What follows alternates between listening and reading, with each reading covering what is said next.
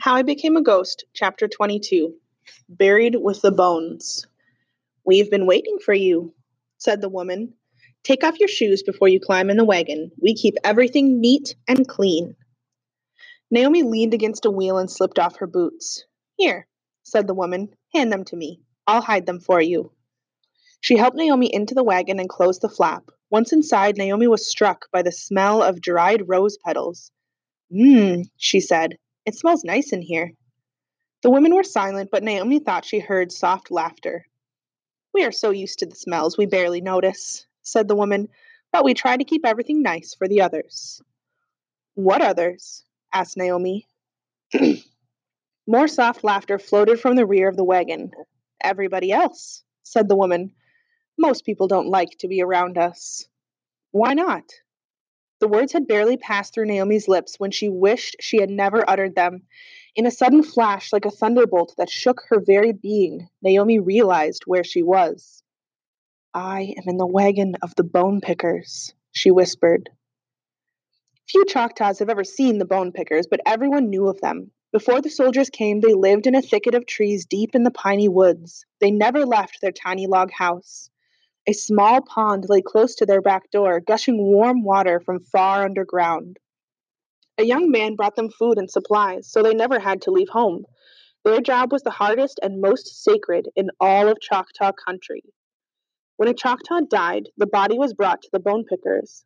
They carried the body to a wooden platform close to the spring where animals came to drink.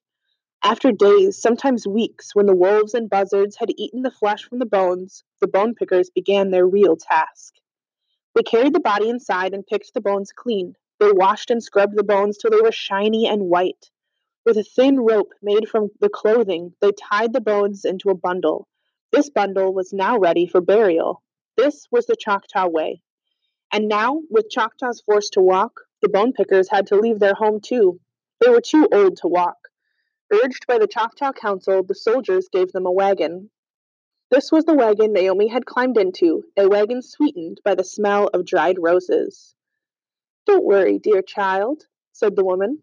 "Don't be afraid of us. This is the safest place for you now. If the soldiers search the wagon, we have a place for you." Naomi's eyes adjusted to the darkness. She saw the three older women curled together at the rear of the wagon. They surrounded a large wooden trunk. "Here," said the woman, lifting the lid. "You will be safe in the trunk." Naomi took a deep breath and froze. The trunk was filled with bones. "Don't be afraid," the woman said. "You do not have to touch the bones. The men built a secret hiding place for you." The woman piled the bones into 2 large sacks. While Naomi watched, they lifted the floor of the trunk.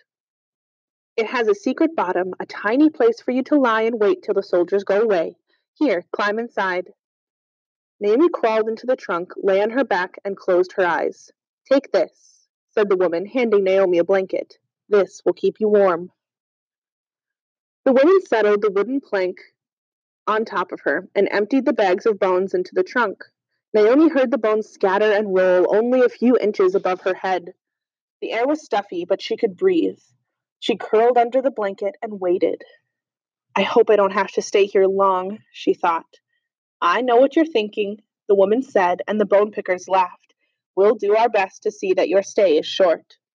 "Oh, don't say that," an older woman said in a cracked and tiny voice. "She seems so nice. Maybe she can stay and help us." Naomi felt the wagon move. The bones creaked and rattled above her. She listened while the women spoke to Luke. "Have your panther friend bring us a small animal from the woods, a possum or raccoon," she said. "I'll tell him right away," said Luke. "Tell him to gnaw the animal. Make it good and bloody," the woman shouted. "The more blood, the better."